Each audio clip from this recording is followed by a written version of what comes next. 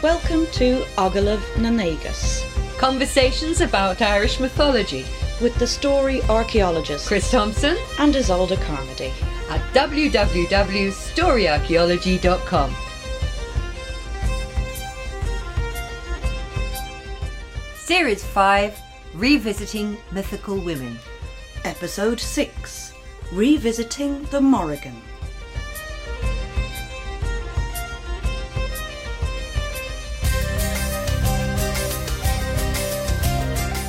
Beneath the peaceful heavens lies the land. It rests beneath the bowl of the bright sky. The land lies, itself a dish, a cup of honeyed strength, there for the taking, offering strength to each. There it lies, the splendour of the land. The land is like a mead worth the brewing, worth the drinking. It stores for us the gifts of summer, even in winter. It protects and armours us, a spear upon a shield. Here we can make for ourselves strong places, the fist holding the shield. Here we can build safe places, our spear bristling enclosures. This is where we will turn the earth. This is where we will stay. And here will our children live to the third of 3 generations. Here there will be a forest point of field fences, the horn counting of many cows, and the encircling of many fields. There will be sheltering trees, so fodder full of beech mast that the trees themselves will be weary with the weight. In this land will come abundance, bringing wealth for our children, every boy a warrior, every watchdog warrior fierce, the wood of every tree spear worthy, the fire from every stone a molten spear stream, every stone a firm foundation, every field full of cows, every calf fertile. Our land shall be rich with banks in birdsong, grey deer before spring, and fruitful autumns. The plain shall be thronged from the hills to the shore, full and fertile. And as time runs its sharp and shadowy journey, this shall be true. This shall be the story of the land and its people. We shall have peace beneath the heavens forever. Well, welcome to our update on one of the better known characters in Irish mythology, and that is, of course, the Morrigan. We're updating a podcast episode from our very first series of Mythical Women. I really am enjoying this opportunity to update our thoughts and ideas. In fact, it's one of the prime reasons we decided to make use of the podcast approach rather than traditional publishing. Yeah. I really like the way we can revise our viewpoints as we research more deeply and sort of find new story archaeological artefacts. Oh yeah, and I love that we do keep on discovering them. That's the really nice bit about it. But we can also take this opportunity to link in with some of the other podcast topics which we've looked at since we recorded that first series, and they do all come together quite nicely, I think. The piece that opened the episode is a version of one of the prophetic poems spoken by the Morrigan at the end of the saga. That is the Battle of Moytura. Now, of course, I was working from your translation, wasn't I? Yes. Now, the Morrigan seems to speak quite a lot of poetry, particularly in Moytura. So can you set this particular poem in context? Yeah. Well, this is a poem that comes at the end of the whole story, at the end of the saga. It has a companion piece which follows directly afterwards. And both of these are speaking about the future. The one that we've heard is generally seen as a positive image of the future, and the one that follows it generally seen as a negative. We'll come back to that later. We will, yes. Now, in the prose part of this, the telling of this story of Moytura, there is loads of poetry. It's scattered all the way through it, and a lot of it is not fully translated in Elizabeth Gray's edition from the Irish Text Society. But that's not terribly surprising, because the poetry is terribly dense, and it is archaic as well. It's troublesome. When I first read Moytura in translation, before I got hold of your translations, I was always really irritated by this. And there is more. Yeah. It just says ... There It's is all more, those ellipses. Yeah. I just wanted to know what wasn't there. Yes, I know. Well, that was essentially the entire reason that I undertook a master's in early Irish, was in order to find out the bits that had been left out. Well, that was why after we'd been struggling with creating the pageant script Yes. in Moitura 2000, Exactly. all those ... and there is more was really annoying. And I know, and I was trying to work on them just with a knowledge of modern Modern Irish. I'm Yeah. surprised we got anything done. I know. But it did set us off on the path. It certainly did. Yeah. Why do you think there is so much of this dense poetry? Well, my approach to it is, my feeling of it, is that the poetry is the original telling of the entire story. But because of the structures of poetry, it tends to preserve language and therefore it fossilises. There's actually a quote about, it applies to sonnets, but I think it refers to poems in general, that I really love. It's that a poem is a machine for remembering itself.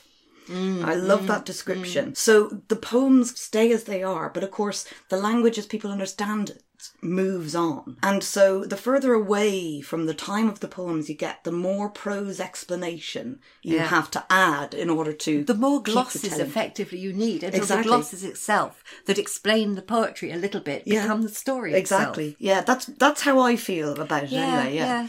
Now, there is another poem, another ... poem, Yes.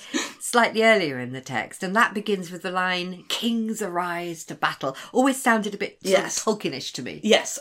This is another poem that's attributed to de Morrigan. And when I was doing my master's thesis, I took that poem, The Kings Arise to Battle, and the two ending poems as a set. And what really interested me, when I took the poems out of the prose, the introductory lines followed on almost precisely one from the next. And so once I took them out of the prose context, they read as a continuous piece. So that backs up what you were saying earlier on. That's what it was I the feel. original version of the story. Yeah. But it's very terse, isn't it? Oh God, yeah. I mean, terse to the point of obscurity, I think, is the quote about Or the old Ruska Irish stuff. poetry. Yes, exactly. It's this form of poetry known as rusk or ruskad, the plural being ruskada. And they're not syllabic poetry, they're not rhymed poetry. It's a very old form. Calvert Watkins treats it as a kind of fundamental Indo-European form. So it goes back to before the splitting off of Irish from other Indo-European languages. And its terseness is part of its structure. One of its features is that it has short lines, doesn't necessarily use prepositions and the like, or not excessively, and there's connective alliteration.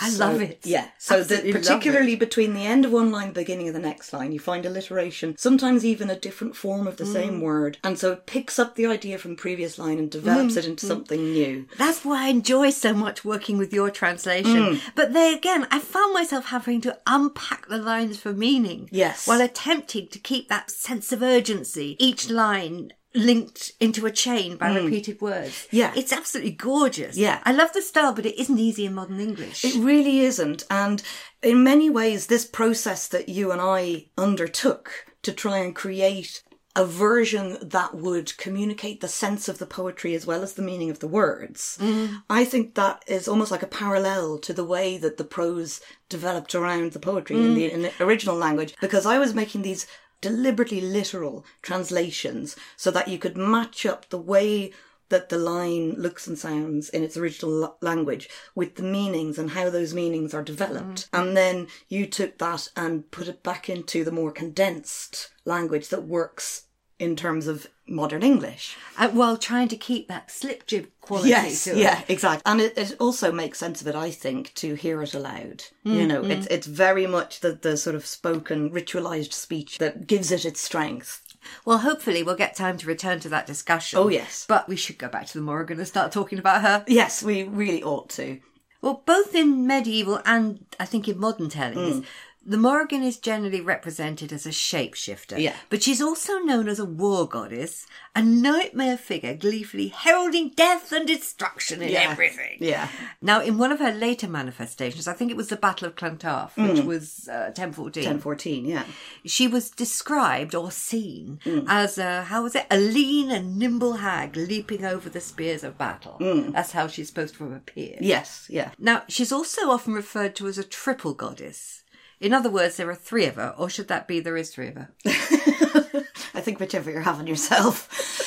Well, certainly one of her main roles in many stories is that of prophecy. And yes, she often prophesies war. But then a lot of the stories where she appears, although by no means all of them, they do include battles. So, of course, she then would be associated. There are a lot of battles. Well, yeah, exactly. And they tend to be the stories that people Irish like. stories are not short of battles. No, and certainly they were very not. Action films are still very popular. Oh, God, aren't they? And battle Yeah. stories always were popular. Yeah, exactly. Now, she does have a role in producing fear in the hearts of the enemies and conversely getting courage and promoting the abilities of whichever side she's on at Bigging that up time. her own side. Oh, absolutely. But after all, that is the job of a poet.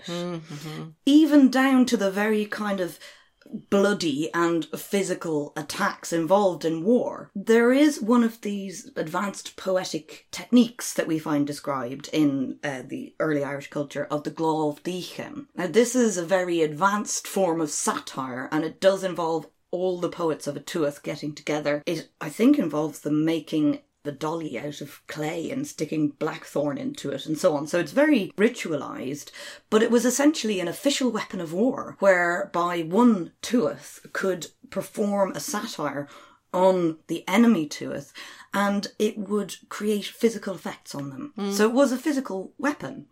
That's part of the role of a poet, is to be able to produce that effect. And presumably praise poetry produced the opposite effect. Exactly. Praise poetry, particularly because it tends to be about the leaders.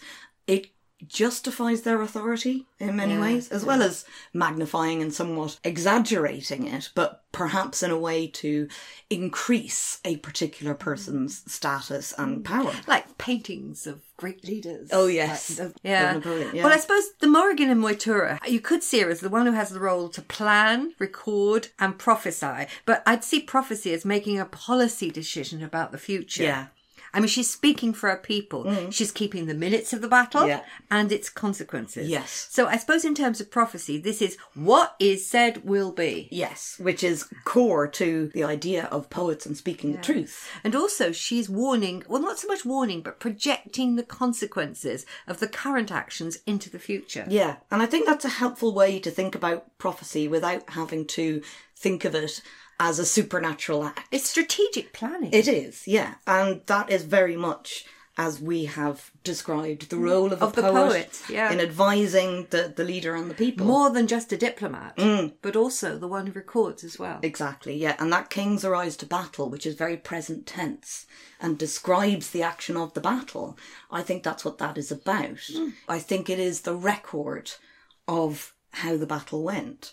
And in many ways, I see Morrigan specifically as writing the history of the whole people. She's not just allied to one particular leader or one particular group. I think she is the one creating the history of everyone. Whereas those kind International reporting. Exactly. Well, also the big history, if you like, rather than just one side's history. And that might shed a bit of light on that sort of doubleness of the end prophecies. Yeah, yeah. She's not only talking about how it will be for the people who keep order and...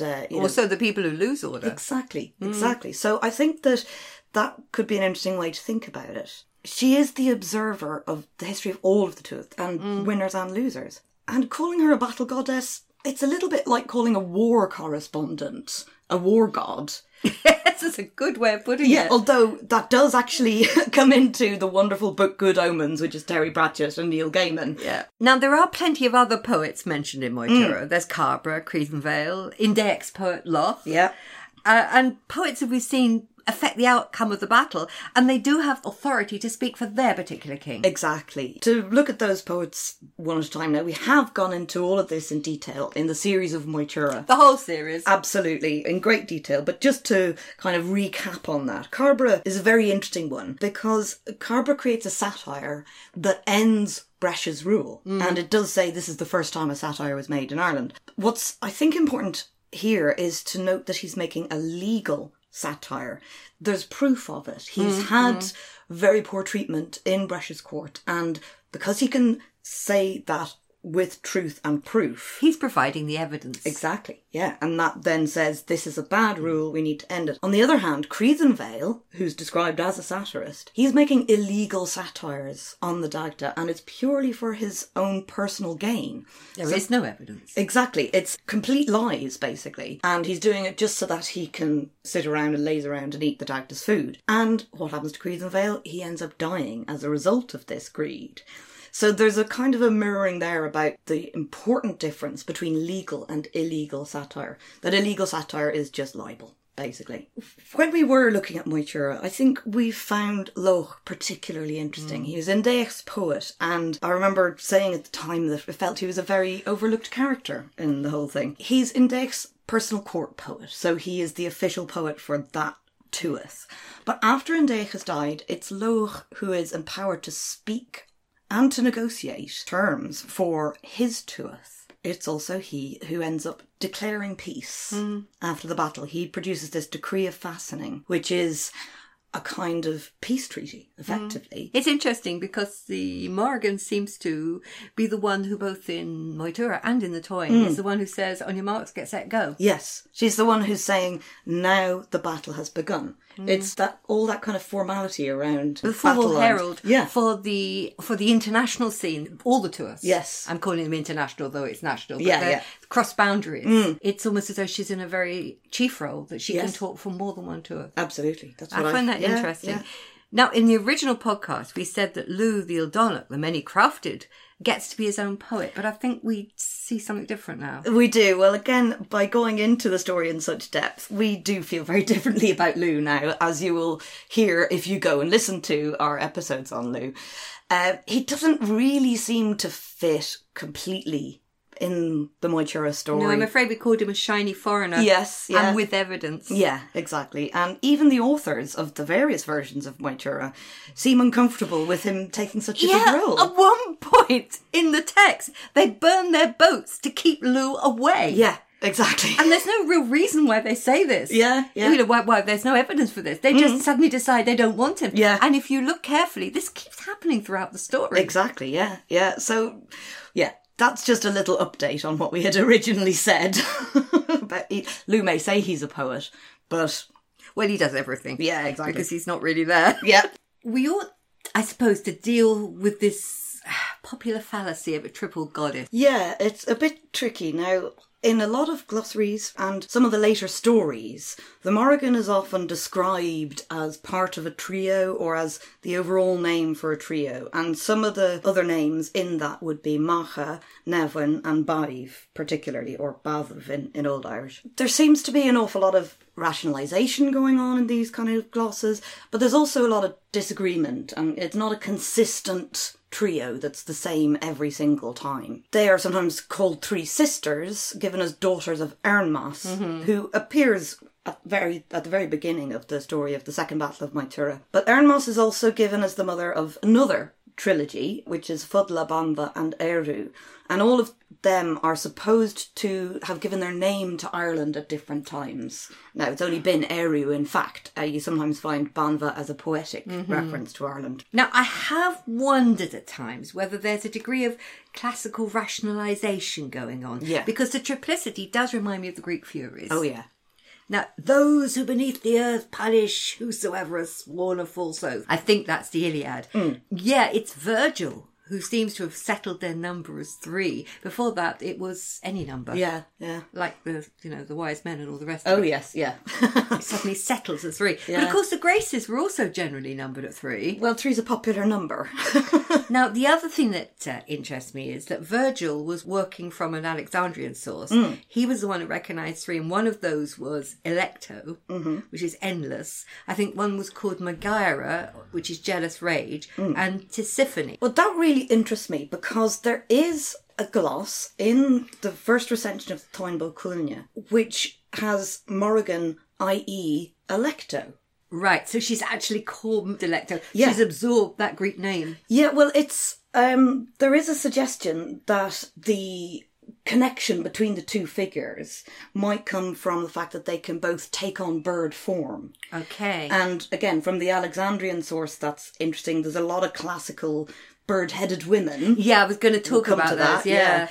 Now, Jacqueline Borscht, for whom we are deeply indebted, she's done an awful lot of work on the Morrigan, particularly, there's 3 articles, I'll just name them now. Omens, Ordeals and Oracles, that's one about weapons.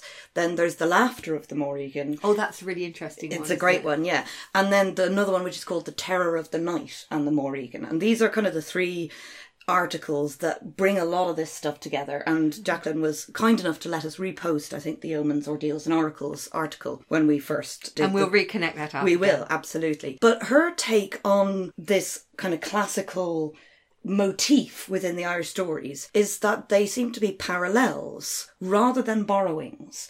So that the authors who were recording the Irish stories could see that there were these similarities, like that Applicabilities. exactly, Yeah. that's a good one. Like that shifting into bird form or appearing on a battlefield. And so they were drawing a connection. They go, oh, I know this one from another story. In that story, it's Alecto who's doing this. Okay, and therefore that they were demons, howling shriekers, dwellers in the wild, tended to up that attitude towards them. I think that as time went on, yes, that kind of classical connection then began to influence the Irish view of the Morrigan. It might even have been the source for seeing her as triple. And you've got to remember that the very early medieval scholars were extremely familiar with classical sources. Ireland was still linked to the continent and all its classical connections. Well, the whole birth of the written word in Ireland came over with Latin scholars, and as well as the biblical study, all the classics were there as well. And so right from the inception of Irish as a written language, you have all that classical influence there right from the beginning. And yet it doesn't dominate. No, exactly. And I think that's because Yeah. there was no Roman incursion. Yes. It never dominates. It's just a foreign, oh, that's interesting. They've Exactly. got one of those too. Yes, yeah. That's why I like the word applicability. Yeah, absolutely. Now, let's see if we can sort out some of these alter egos of the Morrigan Yes. then. Yeah.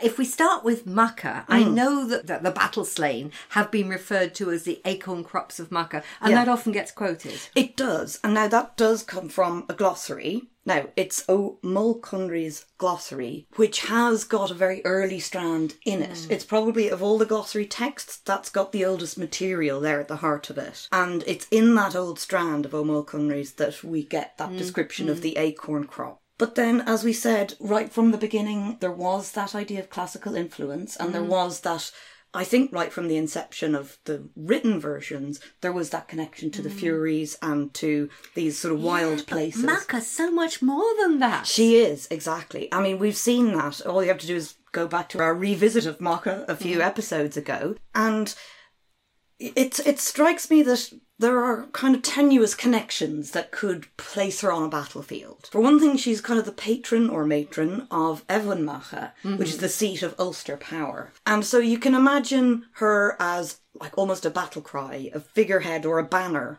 of the Ulster armies going in to fight. There's then the story of Macha and her birth pangs, which is the ultimate reason for the Cestnoid and Ullid, that debilitating sickness that causes Ulster so much problem during the Táin Bó Cúailnge. And you could see her as a remote cause of the Táin. I mean, that story is included in the Foscéalta. But these are a bit stretched. It's a bit of a stretch, isn't Yeah. it? Yeah. I mean, you can see how it might develop, but what we found so interesting in going back to look at her was how much at root, at base, fundamentally, she is about this pasture land. And about very high status pasture land. Very high status. Pasture land on which is good enough to keep horses. Exactly, yeah. I think you can see as something of a development that could have happened there. Mind you, having thought about that, if it's good enough for horses, horses are the prime movement animals of battle as well. They are, but It's tenuous, isn't it? We're really getting stretched now. Anyone for tenuous? Yes. Now, Nevin. Now, this is interesting. There are several mentions in the Táin Bó Cúailnge where there is someone called Nevin, or the Nevin, Yeah. who's said to shriek and cause terror to usually the enemy. Yeah, when I first came across her, I thought she was a concept rather than a person. Yeah, it does kind of feel like that a bit. Now, she is also paired with this figure Naid. And in fact, I think in one of the Táin references, it has Nevin and Bay Naid. So Nevin and Naid's wife, who are probably just one and the same. And Naid seems to be everyone's granddaddy. Another one of these general ancestor figures. Yeah, you've got Ballery Nade, you've got Delvoith, who's another one who's everyone's granddad. I think he's Ian Nade. So it's sort of like the ultimate progenitors. And so I see Nevin and Nade as that, the ultimate ancestors. That's where they come from. Yeah, exactly. But both sides of the battle come from them. Yeah, exactly. So, no one can really claim ownership. Okay, how about Bive? Now, Bive, I think, is a bit more relevant to the Morrigan. The name, it means a scald crow, which is just like the bird species, basically. Or like your cat. Yes, exactly. Just like my cat, who is called Bive because she quacks like a duck. Not a scald crow. Well, no, not quite. Although I do sometimes hear the scald crows laughing at me out here, and I think they are a bit like when Bive tries to bark at the dog. But to get back to the Morrigan, she has many very strong connections with birds, and it seems to be one of her favourite shapes. And it's always this scald crow, this black bird that sits there and laughs at you. So when Morrigan is a crow, she is Bive, or the Bive. And I think that, again, in one of those ways, ultimately then the crow became re-anthropomorphized as a humanoid figure. The Morrigan's name is translated generally, as far as I can understand, as Great Queen. Yes, simple as that. Morrigan, yeah. Occasionally, I've seen it translated as Phantom Queen. Yeah, now I've looked into this in the past, and I think it's a bit of a back formation. If you look at it like this, if you have Morrigan, that's Great Queen, but then as time goes on, Morrigan becomes more of a spectral figure, a sort of a terrible phantom, and therefore Morrigan must mean Phantom Queen. When I went looking it up, the only kind of circular. Yeah, but the only references I could find with Mor used on its own to mean a phantom were very long after the establishment of the Morrigan as a kind of a spectral figure. So I think that it's from that. It's kind of named after the Morrigan because of what she became exactly in later descriptions. Yes, yeah. But you do find other terms as well as names. Other terms do develop in that kind of way. And one that I see is related to this is Ben Tuathid. Now, in Moitura, when all of the people of Craft are gathering, saying what they'll do for the battle, there is a group who are called Ben Tuathid, the women of the Tuath. And that certainly includes Danin in that. And Beichwil is the other one. But that term, I think, has had a similar sort of journey because it begins just Ben Tuathid, the woman of the Tuath. And then the women of power of the Ends up Tuath. as witches, doesn't it? It does, but you see, how it gets there, I think, is that Tuath in modern Irish means the countryside. And so then you get Ben Tuathid as the countrywomen. And then that becomes backward. And Tuath also means to the left. So it becomes sinister. The sinister women. Exactly. And so I think that it has that kind of a development around it. So you can see how... Same old story. I know, and it's in nearly every culture, isn't it? That, any word for a woman who's powerful ends up being an insult. It becomes sinister in some ways. Yeah, exactly. And to be restrained or otherwise controlled. Yes. Because she might take the lid off the well and who knows what would happen then. Now, to be fair, there are occasions where the Morrigan does appear in a terrible or in that kind of spectral form. And Jacqueline Borsch discusses this in terms of Uath and the Gennetty Glynna. Now, Uath, again, is like a concept word. It means horror or fear, but it does seem to be a physical presence, a thing that is terrifying. But Which is sort of where you get your spectre, your phantom from, isn't exactly, yes. And I think it's related to these Uath and also the Gennetty Glynna.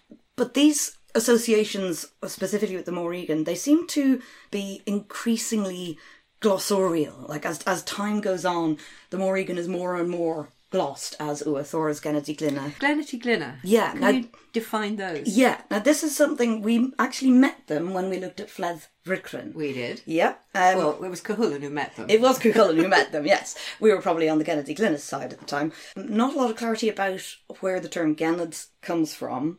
The glosses say it means woman, and it certainly seems to mean some kind of supernatural and generally female being. And Glynna just means of the glens. And there are some very complicated glossaries which talk about how these are bands of female robbers who operate in the valleys at night and so on. But they are... Chance would be a fine thing. I know, yeah. But they are screechy, they are terrifying. Cuchulainn has to wrestle them and fight them, and in fact, he only defeats them after being taunted by Loig, who says, "Oh well, You can't even beat them. Exactly. You're useless. Exactly. Just women. Yeah.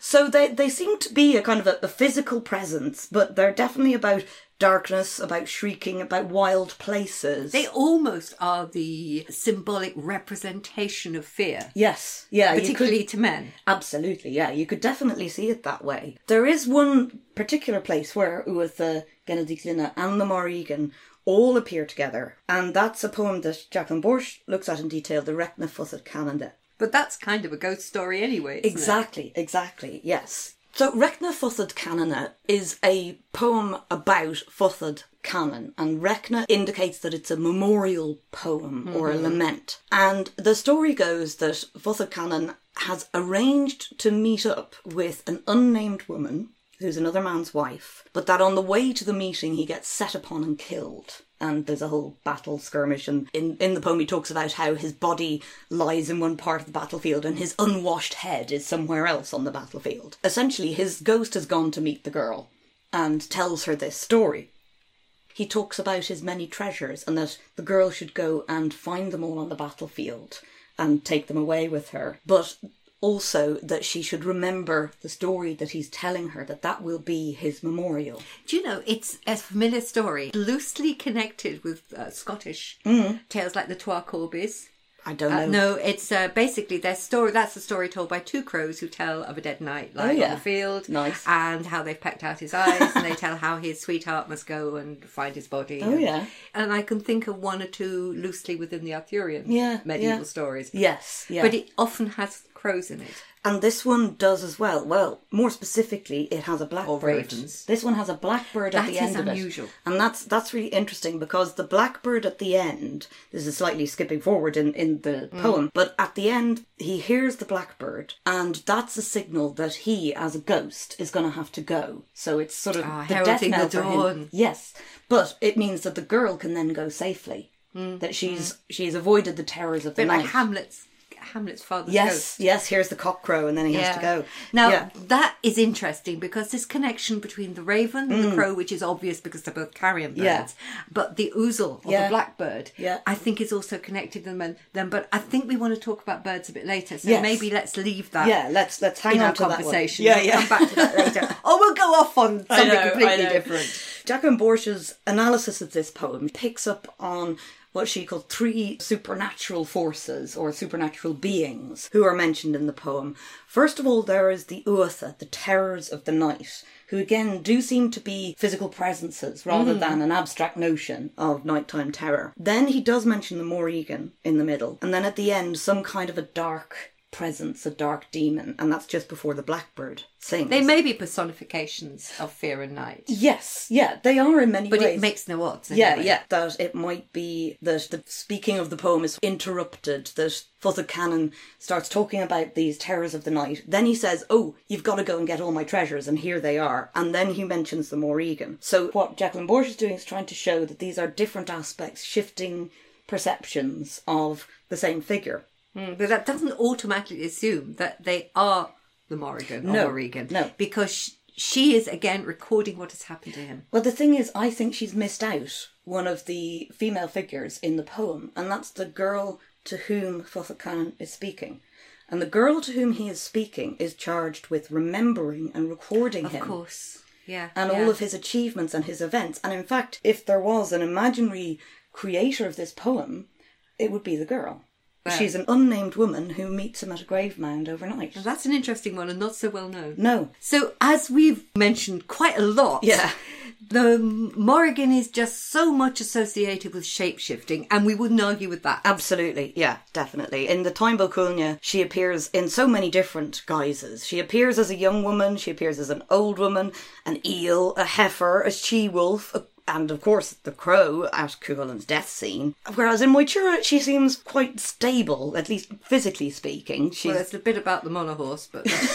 That's That's not her. That's her horse. And then there's another story about Uthrus, where the Morrigan shape changes somebody else. So she's definitely associated with those different shapes.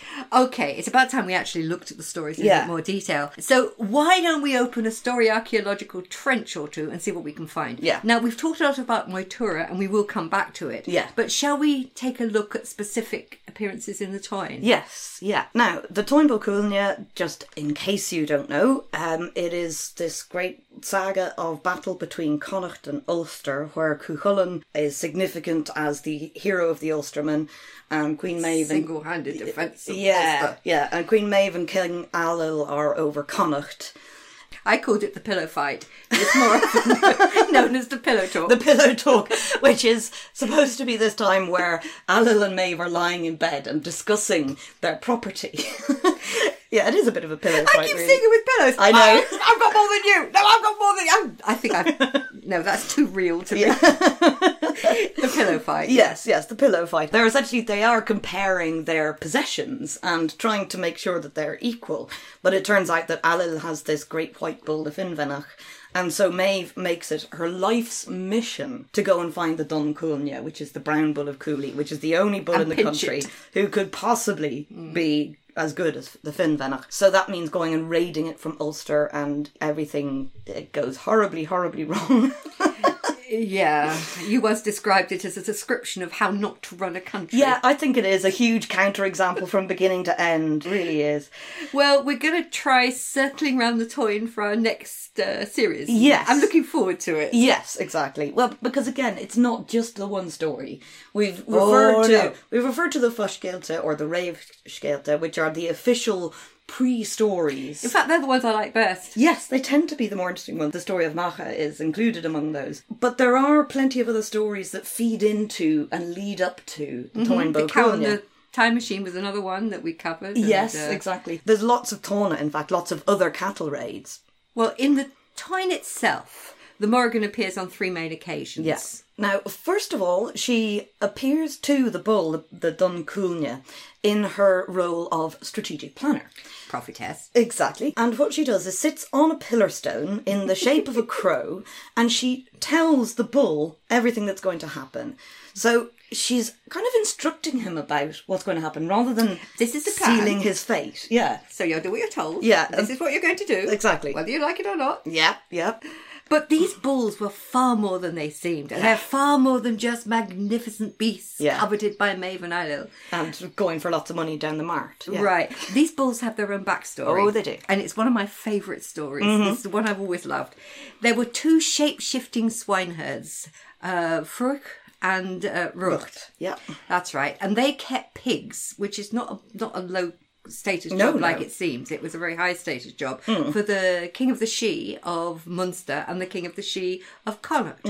Well, when they started arguing over which pig herd was more powerful, and I think powerful's probably the word there, things got a bit out of hand. They fought, that's the swineherds, started hitting each other in the form of ravens for 2 whole years, and that didn't do any good. And then they turned into the shape of terrible water beasts. One was in the Shannon and one was in the Suir, and they still kept hitting each other from that distance. Yeah.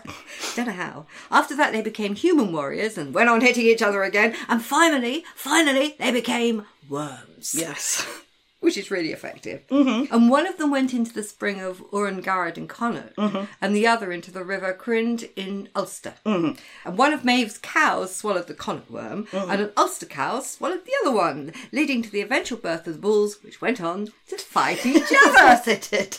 Until they finally killed each other, apparently somewhere near Athlone. Well, they basically left each other's entrails right the way across the country. Athlone is supposed to be the ford Of the loin. Yes, the thigh bone. So, I mean, we do have a very special fondness for this story. We did use it as part of one of our early hit and miss theatre in the street performances, and that was Immortal Combat.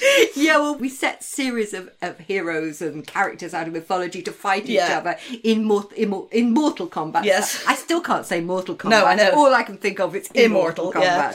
And two of these were... Rucht and Fruch, yeah. Yeah, except we had them as two incredibly ancient men who Yes. fought for thousands of years. Yeah. They were dressed in weird old furs and, Yes, yes. and hitting each other with their ear trumpets and Yes, things. yep. It was just our way of playing with it. Mm-hmm. But I also like the story because it represents a popular tale type known as the Two Magicians. Yeah. Now that's basically two shapeshifters battle for supremacy by taking one form after another to outdo each other in magical skill. Turns up over and over again. It comes down in such forms as the folk song The Coal Blacksmith, Which I love, yeah. best known by Steel Eye Span, I think. Although there's a completely different version. It's rewritten by Magnetic Fields, which ends up with one of them becoming an atom bomb.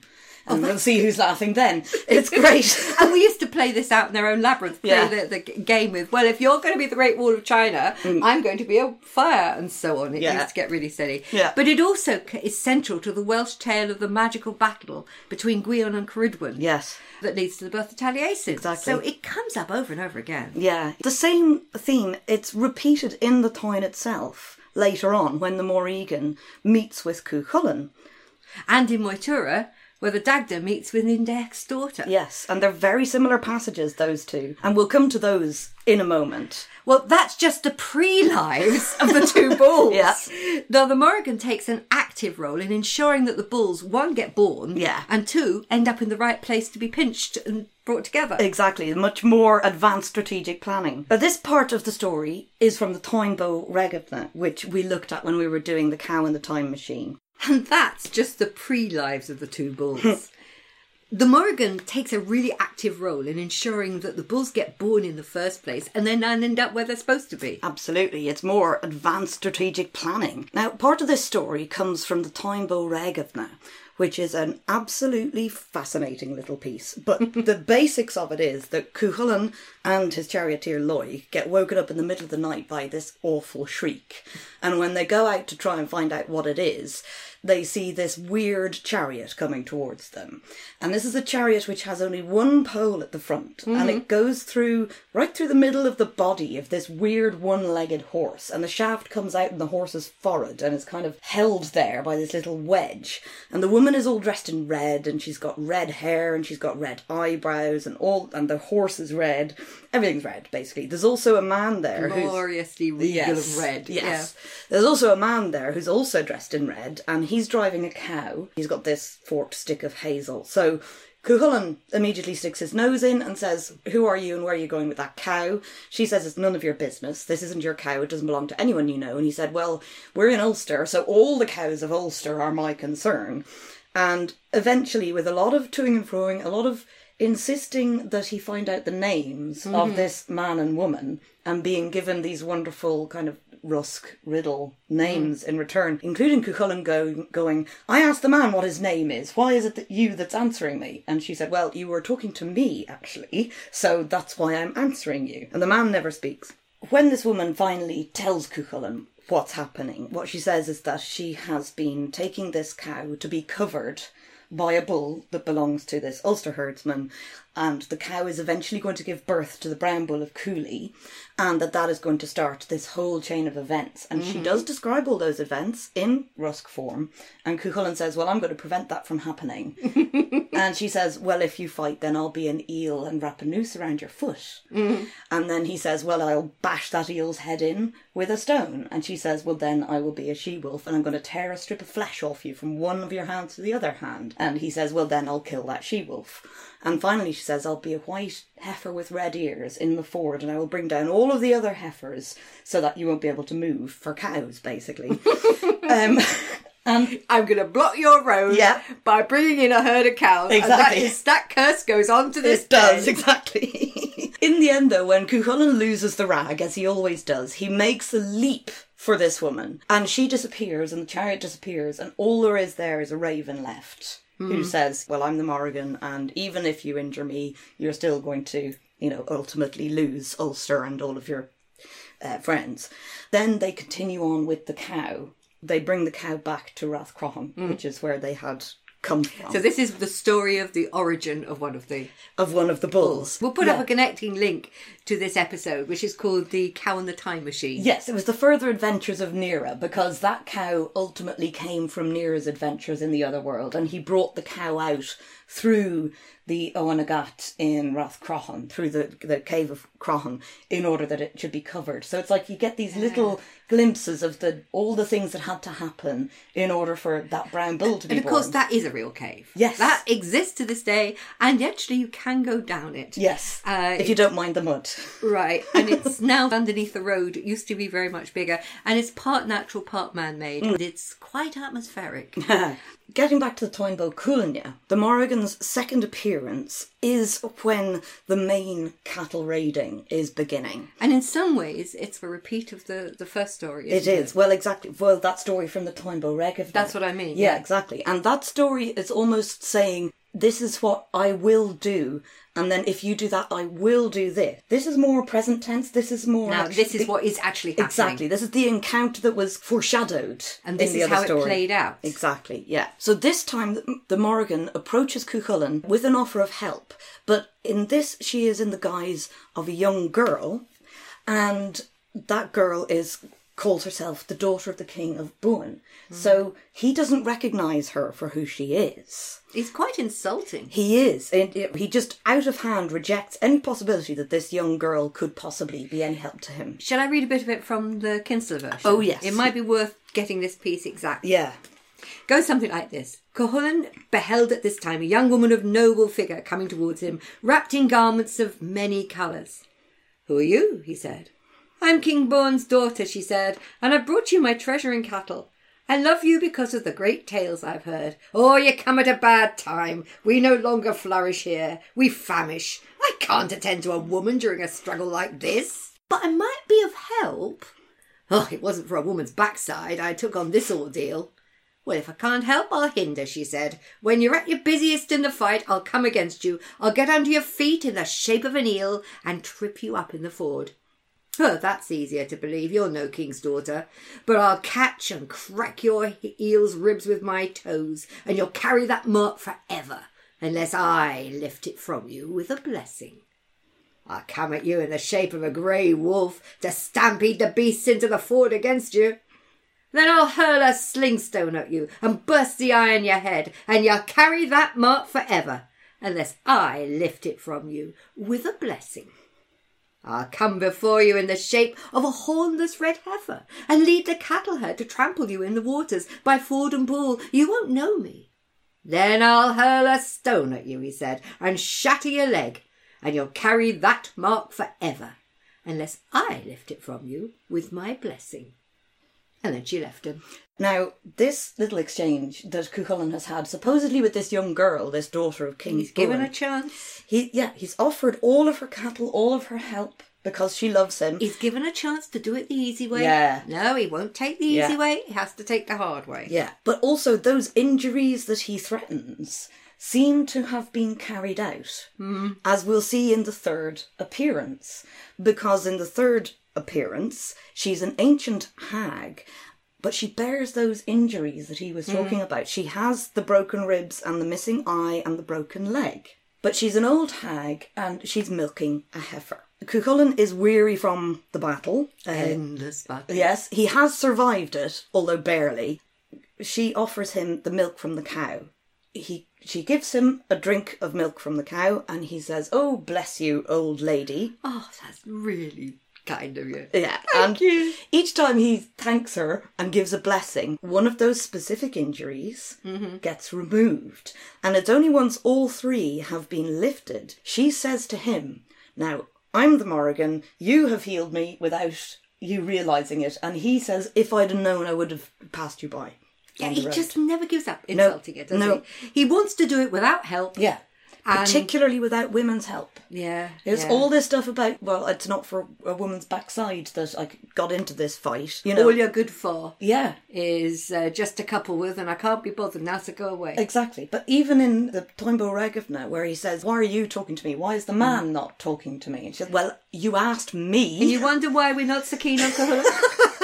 Felt a bit sorry for him in Brickridge Feast. Yeah, but, he seemed to grow a little bit, but in this he's a brat. Oh, he is, and he's a misogynistic brat. Well, I'm sure we'll find out and say much more about Cuchulainn when we start the next series. Yes, I would say so. Her last appearance is iconic, and in a way she gets her own back. Oh God, yeah. When Cuchulainn is finally dying, lashed to a stone pillar, because a hero like him can't possibly die lying down. No, wouldn't be caught dead lying down. She takes the form of a raven and sits on his shoulder. Yeah. And at that point she goes, "Told you so!" Absolutely. And who could possibly blame her? Let's face it. You know, but it is a wonderful, iconic moment. It is. And it's so iconic that there is a beautiful sculpture by Oisin Kelly, which stands in the front window of the GPO in Dublin, which of course has great significance in terms of the Declaration of the Irish Republic. But there's Cuchulainn with the raven on his shoulder, right in the middle of O'Connell Street. Still going, "Told you so!" Yep. You should have listened. Yeah, I think we better stop talking about that. Yeah. Let's dig a story trench in the other great saga. We've talked a lot about Moytura, but I think we ought to talk just a little bit more about the Morrigan's role. Yes. I mean, we've talked about her going ready, steady, go, as far as the battle's concerned. Yeah. She kind of initiates it, just as in the Táin. But there are some very interesting differences. Oh, yes, there certainly are. Now, in particular, there's the episode where the Dagda makes a journey to go and meet and mate with the woman, as she's called in the tale. Sometimes it's his woman too, isn't it? Yes, yeah, or the Dagda's woman. Sometimes, I think in Toimbo Regivna, at one point the Morrigan identifies herself as the Dagda's woman. So it's... This is something we haven't talked about a lot, the pairing between the Dagda and the Morrigan. I think we talked a lot about that in Moytura. In Moytura, yes. when we were talking about the Dagda. Yes, but when the Dagda goes to find her, she is straddling the River Unshin. Which is kind of possible. It is. I have read in certain places that the fact that she has one foot on one bank of this river and the other foot on the other bank means that she is a giant. Well, actually, I think I've done it myself. I know. It's a stream. Nowadays, it's a stream. Yeah, yeah. It's not all that thin, but in places, it's just hardly more than a ditch. It's a step. It's a very small stream. Yeah. And I find that a bit of a joke. I know. It is very funny, isn't it? I've always loved this part of the story because when the Dagda approaches the woman, she is standing there, she's washing herself, and it describes how the 9 loosened tresses are falling from her head. So her hair is unbound. This is no ancient hag. No. She's a young and beautiful woman. Yes. Not necessarily young. She is a stately, beautiful woman. Absolutely, yes. Their exchange is much more civilised, I would say, than... And sensual. Yes, absolutely, yeah. After the Dagda meets with the woman, and they lie down and they make love, after that, the woman agrees to help the Dagda and the Tuatha De Danann in the fight to come. And she offers very specific help, doesn't she? She does. She says that she will go to Indeach, the leader of the Fovera,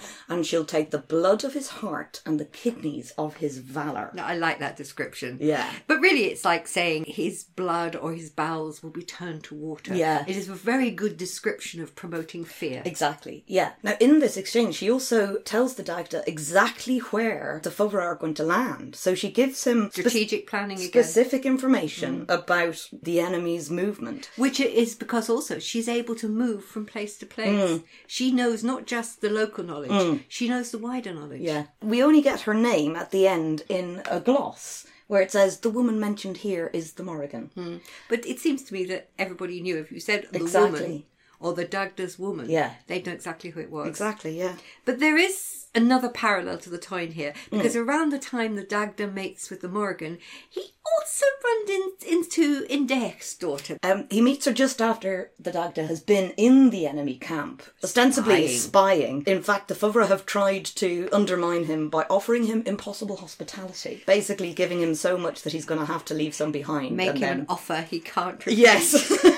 A crater of porridge with whole animals in it. Yes, yeah, exactly. It's a great description. We love it to bits. But after he's left that, his belly is dragging along the ground and also his penis is dragging along the ground and leaving a trail behind it. He meets this girl and she's only ever called Indeich's daughter. She starts to taunt him and make fun of him. Tell him he's impotent. Oh yes, absolutely. And she wants him to carry her on his back, but he says it's gesh for him to do it without her calling him by name, and then you have the extraction of the name, and after that she jumps on his back and his belly. Makes him sick. Oh God, yeah. It's until all the contents of the belly filled the little hollow around him. Yeah. But after that... Not impotent anymore. Well, no, exactly. After that, suddenly he's back up for it and he gains a mistress.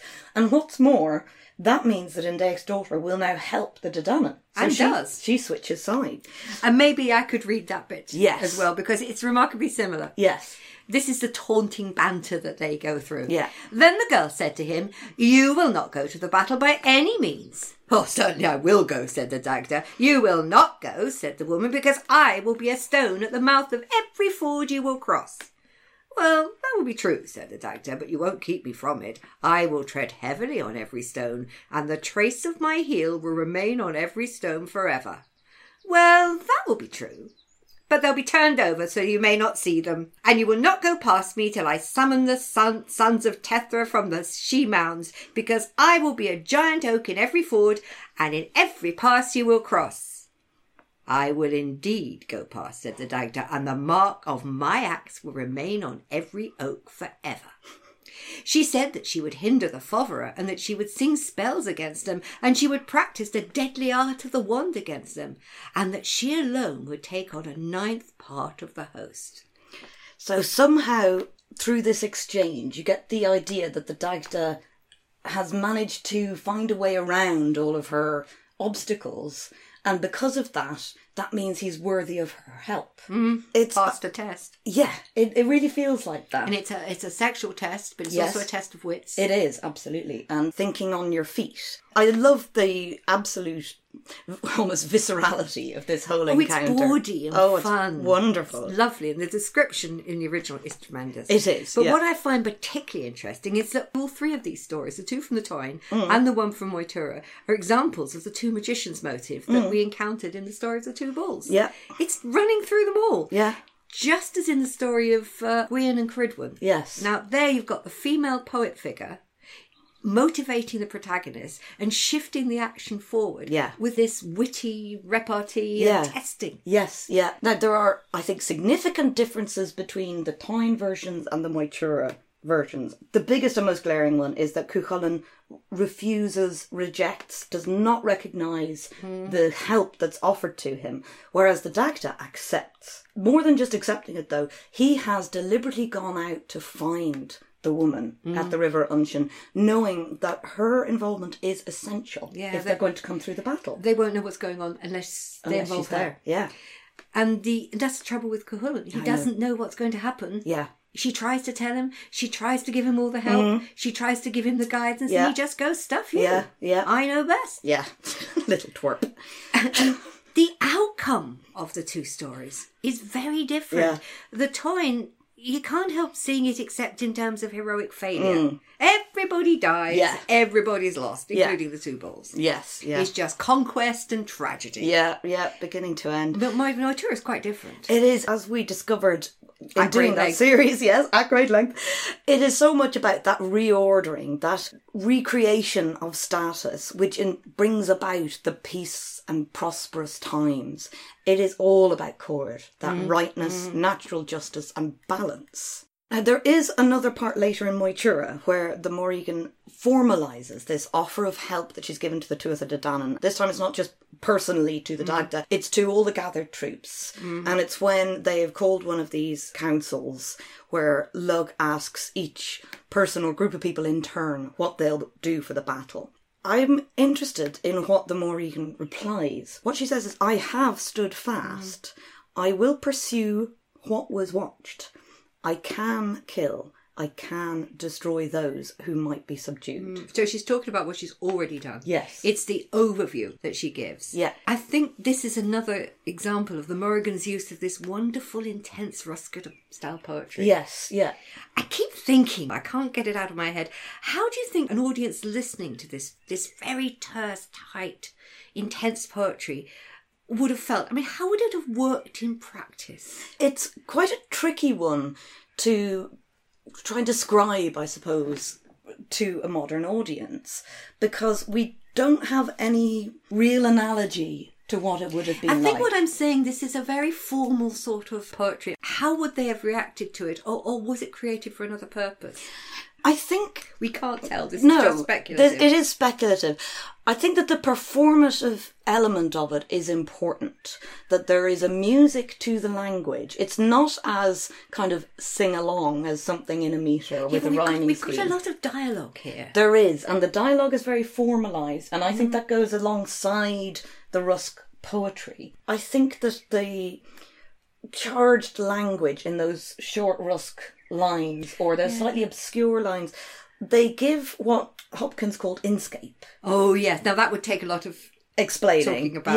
Yes. Inscape, Hopkins, my very favourite modern poet. But what it does is it opens up vistas in your imagination. You don't have to understand every word. Exactly. And yet somehow the unconscious or the deeper mind immediately sees the pictures in their heads just from the shape of the words. Yeah. One of the things about a performed piece is that it happens in time. It happens temporarily. So while you're listening to one line, you have one image. But then as the sounds of that line are picked up in the next one, it alters that image and turns it into something else. It's shape-shifting. Exactly. Yeah. It is the magic of shape-shifting. Yes. It's there in the poetry itself. Yeah. The shape-shifting of the poet is a metaphor for what they're doing with their language. Exactly, yeah. And in some ways, because of the somewhat obscurity of the language, I think there's also maybe an analogy to be found in music. Because with music, you have expectation about what's coming next. You could be hearing a piece of music that you've never heard before, but you have expectation about what should come next. And good poetry gives you that same feeling. Exactly, yeah. And the Rusk is very strong in that. Yes, yeah. The other thing I keep getting from this is this dialogue quality. Yeah. I could almost imagine two poets telling the story together, interlacing their words. Yeah, well, particularly because of these sort of very formalised dialogue sections that are, I think, of a piece with the Rusk poetry. What it reminds me of is descriptions of, well, the testing of poets in an oral society. I think my aunt was talking about Arabic poetic schools, where basically the master gives you a first line and then you have to come up with an answering line within the same metre, within the same rules. And that goes back and forth and develops then, and it's your ability to pick up on what the other one says and develop it and throw it back to them, which is very familiar to improvised performers. And with extemporised poetry was clearly so important in the early Irish. Exactly. If you want a modern version of that, the clearest version is battle raps.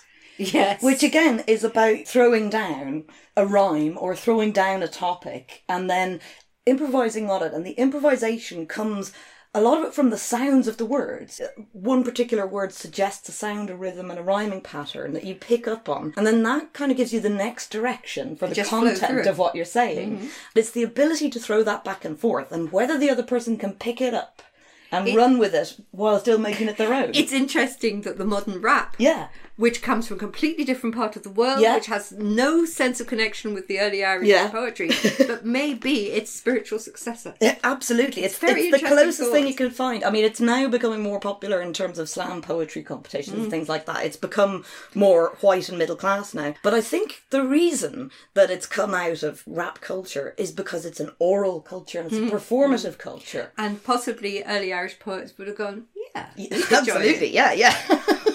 The early Irish rappers. Absolutely, I've been wanting to write that paper for a very long time. There is one other story that connects the Morrigan closely with Cruachan, and that, of course, is the story of Buchad and his wife. Yeah. Now, what I like about this is that there is a prose story, which is Esna le Tuatha Buchad, which means the melodies of the house of Buchad. But there's also a Dinhenicus poetry version, which is the Dinhenicus on Uthras. And you wouldn't necessarily know that they were connected. They really are two sides of one story. Now, in the prose version of Esna le Tuatha Buchad, Buchad is a brugad, he's a hospitaller. In fact, his name means 100 cows. Bo and Cade are the elements of his name. One of the qualifications for being a brugad is that you have cattle in the hundreds. You also have a house at the meeting of at least 3 roads, and you give hospitality to everybody. Pretty wealthy man. It is the top of the Boara tree, the top of the farming tree, if you like. They are the Nevid of the farming class. Now, in this prose story, Buchad and his unnamed wife have a foster daughter, Ethna, and she's great and no problem, but she has, well, either 12 or 32 brothers. Rather a lot. Yes. The problem is they keep coming to stay and they just eat Buchad out of house and home until he's left with just 1 bull and 7 cows, where they used to have 7 herds. They're basically into penury, and they take off to try and get redress from the local king, who in this instance is Cormac and Ethna, get it together, and a lot of that story is about how they bore Carbralificher. Because of this very good match, Buchad gets his wealth back. Okay. So that's the prose version. The poetry is much more interesting, I think, because the first thing that we learn is that Buchad's wife is called Uthras. In this story, every morning, Buchad dutifully goes and wakes up the cows. I love that. The Wake first up, thing, cows! yeah, he just goes and wakes up all the cows. Hundreds of them. Yeah, yeah. Do you think he has a great big alarm clock? Or possibly a big gong. But one... Sorry, I have this image of him hitting the gong and all the cows leaping up into the air. Yep. Anyway, one morning, Uthras follows him to this waking up of the herds. But because it's so early in the morning, Uthras then nods off and she goes to sleep. While she's asleep, the Morrigan arrives. She steals their best bull and brings it away with her. That then brings all of the other heifers. Yeah, They all the follow... heifers, all the rest of the cows follow the bull. Exactly. They do that. One of the interesting things in this is the descriptions that are given to the Morrigan, and you wouldn't necessarily get a good flavour of it from Gwyn's translation, because he hasn't done a terribly good job. Well, There's certain, that happens. Yeah, there's certain lines he talks about, this is how the shape-shifting goddess arrived, and there's just no evidence for that interpretation from they're the his own Irish. words, basically. Yeah, my translation of that particular line is that this is how all of Uthras's wealth was taken from her And he translates that. as a shape-shifting goddess. That's a bit of a stretch, It is isn't a bit of a stretch, yes. Once this has happened and Uthras wakes up and discovers that they've lost all of their wealth, she sets off to try and follow the trail of the Morrigan and the stolen herd. She brings a little serving boy with her, whose name translates as voice. When they get near to Cruachan, which is where the Morrigan is going, the serving boy is killed. He dies on the way, and Uthras is so upset by this that she goes onto the hill of Cruachan, onto the she-mound, and falls asleep again. This seems to be a bad idea when the Morrigan is around, because the Morrigan comes and this time she turns Uthras into a stream of water. Uthras then becomes the name of that stream as a result. That's why it's a Dinhianicus poem. That's why it's Dinhianicus. There is an interesting element to this story, which is that when Uthras is heading to Cruachan to try and get her property back, it describes it as an iron theft. So she goes to try and retrieve her property, but she goes armed. There's an implication that this wasn't the right way to do things. It's not the legal way of dealing Exactly. with things. She threatens Yes. rather than goes for legal redress. Exactly. She doesn't go for Doesn't go to distraint. law. And that's interesting because yeah. what she loses is voice. That's how she loses her serving boy, her voice. Ultimately then loses her entire substance. It's kind of metaphorical, isn't it? It is, because in that prose story of Buchad, at one point the term that's used to describe their wealth is their substance. It struck me that here was a very poetical way of talking about going to law. Yeah, absolutely. And once again, it's the Morrigan who's involved in recording, making sure law is kept, Yeah. watching and making sure everything's in the right place. Yes. She's a stickler for keeping things exactly correct. Yes. The other element of this is that this is no ordinary bull. This is the bull that is going to cover the cow that she got in the Toynbee Regavna, which is going to then give birth to the Dun Coolnia.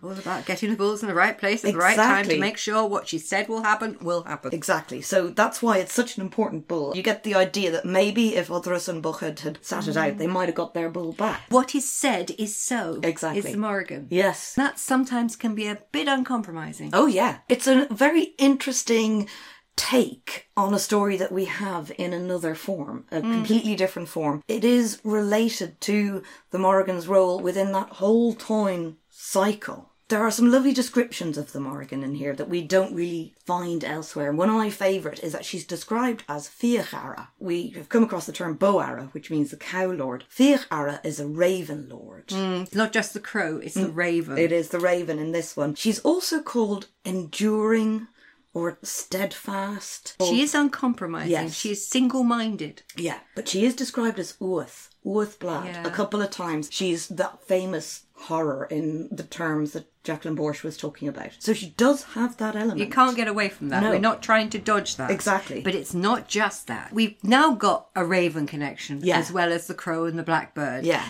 Yeah, we saw earlier that when the Morrigan appears as a crow, that's when she is Baive or the Baive. That idea of Baive in turn got anthropomorphized so that it was thought there's another human-shaped figure who's then called the Baive. And yet, raven imagery has always been strongly associated With her. with her. Absolutely. And that's why I was looking for a specific raven reference. Yeah, and here it is. She is the Fiachara, which is a great term. And after all, raven and crow are largely used synonymously. They're both large black carrion birds. Exactly, and in symbolic terms, one might as well be the other, even if they are different ornithologically. Yeah, and if you think about it, poet's role as recorder and communicator of both plans and their consequences frequently seems to be applied to battles. Well, it would be. Yes. There's a lot of battles. Yeah. And carrion birds, you can't get away from the fact, are powerful and memorable symbols of battle. Exactly. And the consequences of battle. Oh, in no uncertain terms, when you think of the carnage after a battle scene, then come the carrion eaters. They strip the corpses of flesh and turn them into clean bones. They are symbols of transformation and of the process by which you move from the world of the living to the world of the dead. Yeah, the world of mortality to the other world of the ancestors. Exactly, yeah. Birds have always been appropriate symbols for this. Yeah. As are poets. Yeah. The ones who can cross the boundaries between two earths, even warring two earths. Yes. As well as the boundaries between worlds. Yeah, and the journey between Tuatha could be as dangerous and as difficult and challenging. I was thinking, though, of all of those birds who kept showing up as symbolic messengers in all those Imrolf stories. Yeah, there you got a load of them. I mean, Yeah. sometimes you've got birds with human heads, and Yeah. they're definitely psychobombs. Yeah. But they're ubiquitous. They come down as spirits of the dead, souls. Yeah. Often they're the souls of departed people, or heavenly spirits. Yeah. The equivalents of angels. Yeah. It struck me, come to think of it, that there are plenty of traditional style demons, especially in the Ikora and Yes. Brendan. Yes, Sorry, and Snedgus. And Stegers, Yeah. But there don't seem to be traditional angels.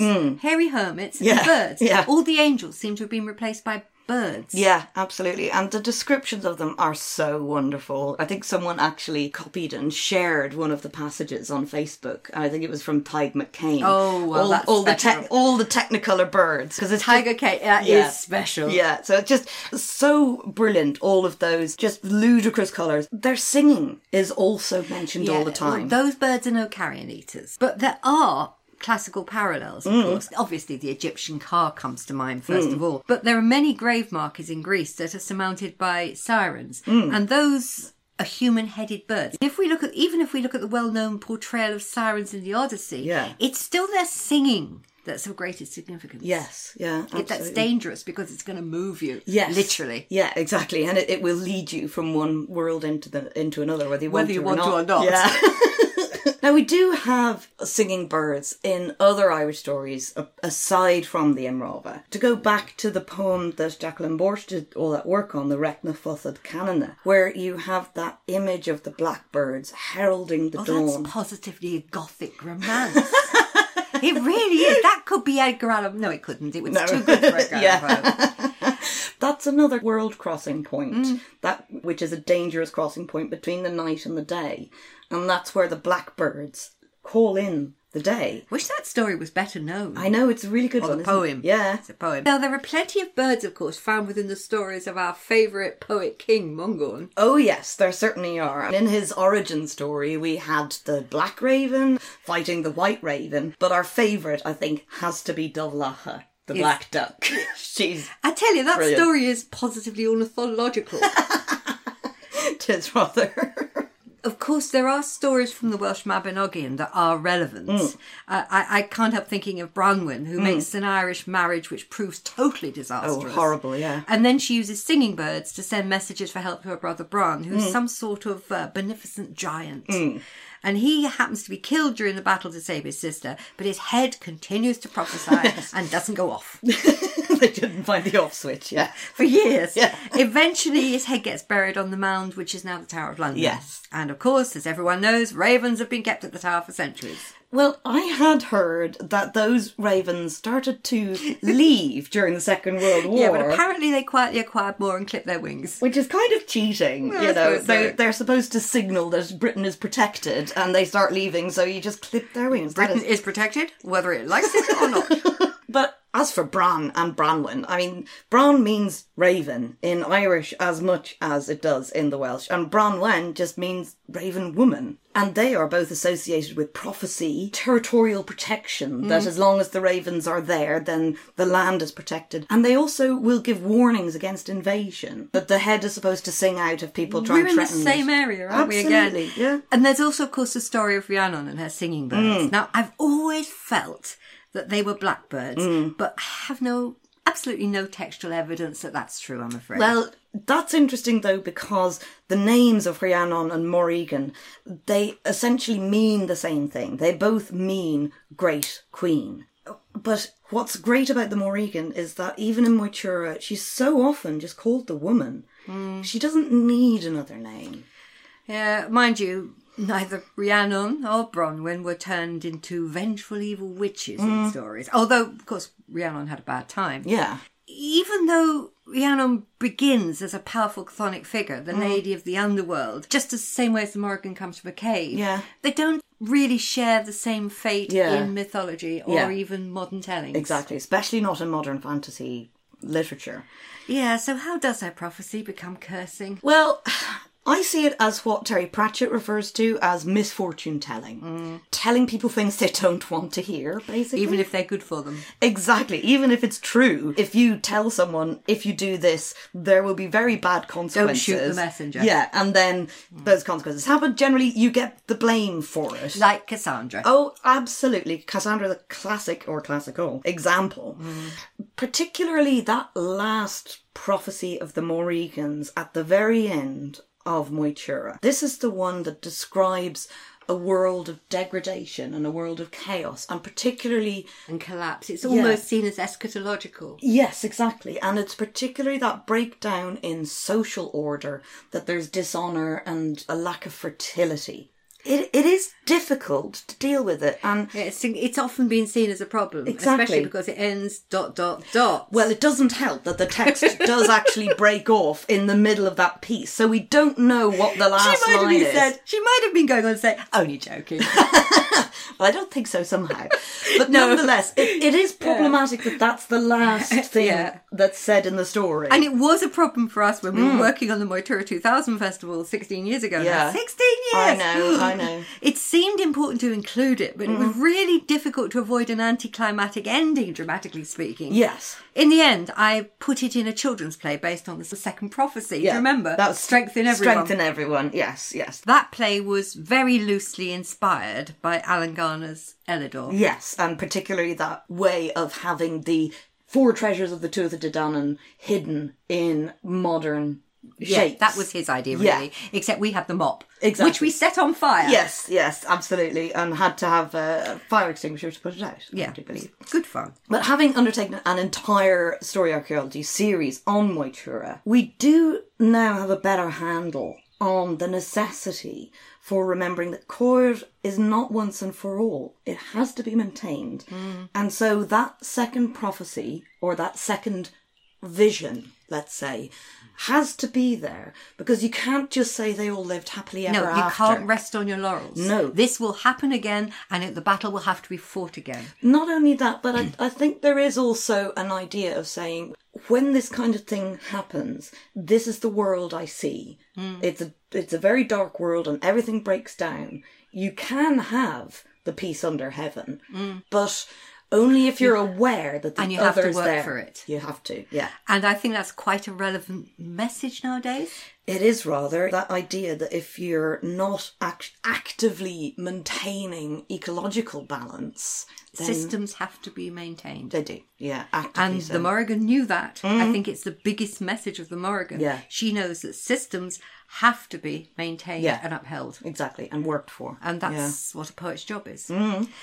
Now, one more thing we haven't mentioned. She sometimes becomes identified with the medieval folk image of the washer at the ford. Yeah. Now, that's the one where it's supposed to be, like an omen of battle? Or... Yeah, it's if a hero goes along and there's an old woman washing bloody garments in the water at a ford, and that is a symbol of his own death. It turns up, actually, in quite a lot of medieval stories. And it's often assumed it's the Morrigan, but I don't think it is. We do find the Morrigan waiting at the ford of the Unshin in Moytura, but she's not washing bloody clothes, she's washing herself. Yeah, it's a different image. It is. It's much more a sexual and sensual image. It's not one of that bloody mortality, although she is associated with that in other contexts. But that appearance at the ford, that's her in her vulnerable, sensual it's beautiful. self. She is encountered at river crossings, crossroads, but all points where life begins and ends, or where the borders are. Exactly. Again, that's what a poet should do, and that's where a poet should be found. Yeah. So, how can we possibly sum up what we've been saying about our beloved Morrigan? Okay, well, let's start with the negatives. What we don't want to see is her just as a medieval, lean and nimble hag leaping over the spears of battle. I don't particularly want to see her as a tripartite goddess of death and destruction. No. And I don't want to see her as she appears in modern novels. Again, I'm sorry, but I was thinking of Alan Garland. As I said, I really like his children's books.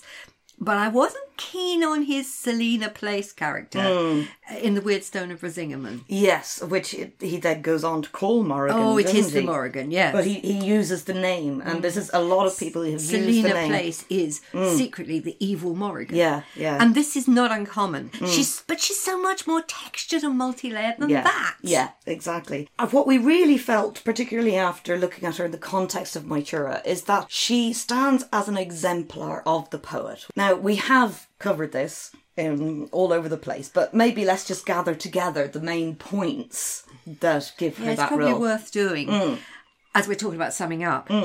Well, she has the poet's access to the other world. She has access to truth for the king and his Tuath. Exactly, yeah. She has that poet's ability, which is travelling from Tuath to Tuath, that very dangerous journey, which can be... diplomat. Yeah, and being able to speak on behalf of the people then. That's as big a journey in early medieval times as it would be from this world to another world. As far as they were concerned. Exactly, yeah. Moytura is interesting because it doesn't seem to have an other world attached to it as such. I mean, all the characters share the same world. Yeah. And they all have other world attributes, both the Dodonnan and the Fovera. Yes, and that, I think, really singles it out as a very special story. Yeah. And if we look at... It has a unified quality about it. Oh, it definitely does. It definitely does. And if we look at some of the associated stories with some of the same characters, like Mither and Nadine, what we find in Mither and Nadine is a development, and it almost crosses over into a world where there is a separation. Oh, well, if you think about it, by the end of that story, they're digging up the She Mounds. Exactly. There's so much distance between these two worlds that they're actually trying to destroy the bridges. And right at the end of that, when Mither and Nadine leave this mortal world to return to their other world, they leave in the form of birds. There is more of a medieval story. There's so much in it. There's loads of layers in that one. We've got 3 episodes on that, Now, we've also talked a lot about Mongorn as an important poet king. Yeah. That was in series 4. But how do you feel that his role as a poet king compares with the Morrigan? We were talking about this because in looking at Mungorn, we were describing him as an exemplar of a poet, and now we're saying that Morrigan is an exemplar of a poet. When we were looking at Mungorn, part of that role was about uniting these two different worlds. Whereas, as you just said, Moytura doesn't have that separation in the first place. That's interesting. Yeah, and Mungorn's entire conception, particularly all of that stuff in Imrov Bran, which is the earliest of the Mungorn texts, where Manannán is describing how he is going to beget this child who will unite the world. Restore this thing. Exactly. That's almost his entire reason. I find this for being interesting there. because aren't the texts of an equivalent date? Yes, they really are. I mean, they are very close, and some people might even categorise them together because they both have these mythological characters in them. And yet, the qualities of the stories, they seem to be from different strands. I would say that Imre of Bron is, if you like, the first of the Imre strands. Yeah. And those move towards a comfortable blend of Christian and pre-Christian motifs. Yes. Except for Brendan. Yeah, well, yeah, but Brendan isn't even really a proper Imrov, as we discovered. Yeah, that is one of the things we found about that story cycle, or that strand of storytelling, is that it's all about that movement and that blending of the two cultures. We keep on coming up against this idea of story strands. It's a problem. It is, and it just won't go away. Our feeling is that talking about those conventional or the traditional story cycles isn't enough. It doesn't actually help you to see those connections. So we are still working on this idea where it is a work in progress. The problem keeps cropping up. It does, yeah. And because Christianity came to Ireland so early, and because the classical was still there, nothing is ever just straightforward. You cannot categorise. Yeah. You could just have to take things for what they are. Exactly, yes, yeah. That's what I like about it. Yeah. Anyway, so what about the Táin? That's usually the Ulster cycle. Yes, it is. But what I find interesting in the Táin is that while obviously the focus tends to be on this big battle between people who are apparently mortal, in all those stories around it, the Morrigan is coming in and out between worlds through the cave at Cruach, and she leads that poor old bull around by the nose. After all, part of the Dun Cúlne's lineage is through cows that were brought out of the other world at Cruachan by Nera on his big adventure. So there's a lot of different crossings here, there and everywhere. The stories, so many of these stories are just completely linked up. Exactly. You could almost have a Cruachan cycle. Yes, I know. We tried looking at that. Yeah. But anyway, our next series is going to be about circling the Táin. Maybe, who knows, we might get a bit more insight into that once we get stuck in. Do you think we'll get to like Cahoon? It's possible. Anything is possible. But, well, I don't know. Well, that's why the Morrigan, though, stands at the crossroads. She passes between worlds, setting things in motion, observing, recording what happens, and issuing warnings about the consequences of current events. She is the poet, speaking for all the people, not just for one king. And after all, we feel that at the heart, the Morrigan is a poet. And when have poets ever been appreciated or understood in their own time? Well, we hope you enjoyed our update on the Morrigan. And indeed our update on our entire first series. Yes, and then actually we've also covered the second series, part of the third and some of the fourth as well. Yeah.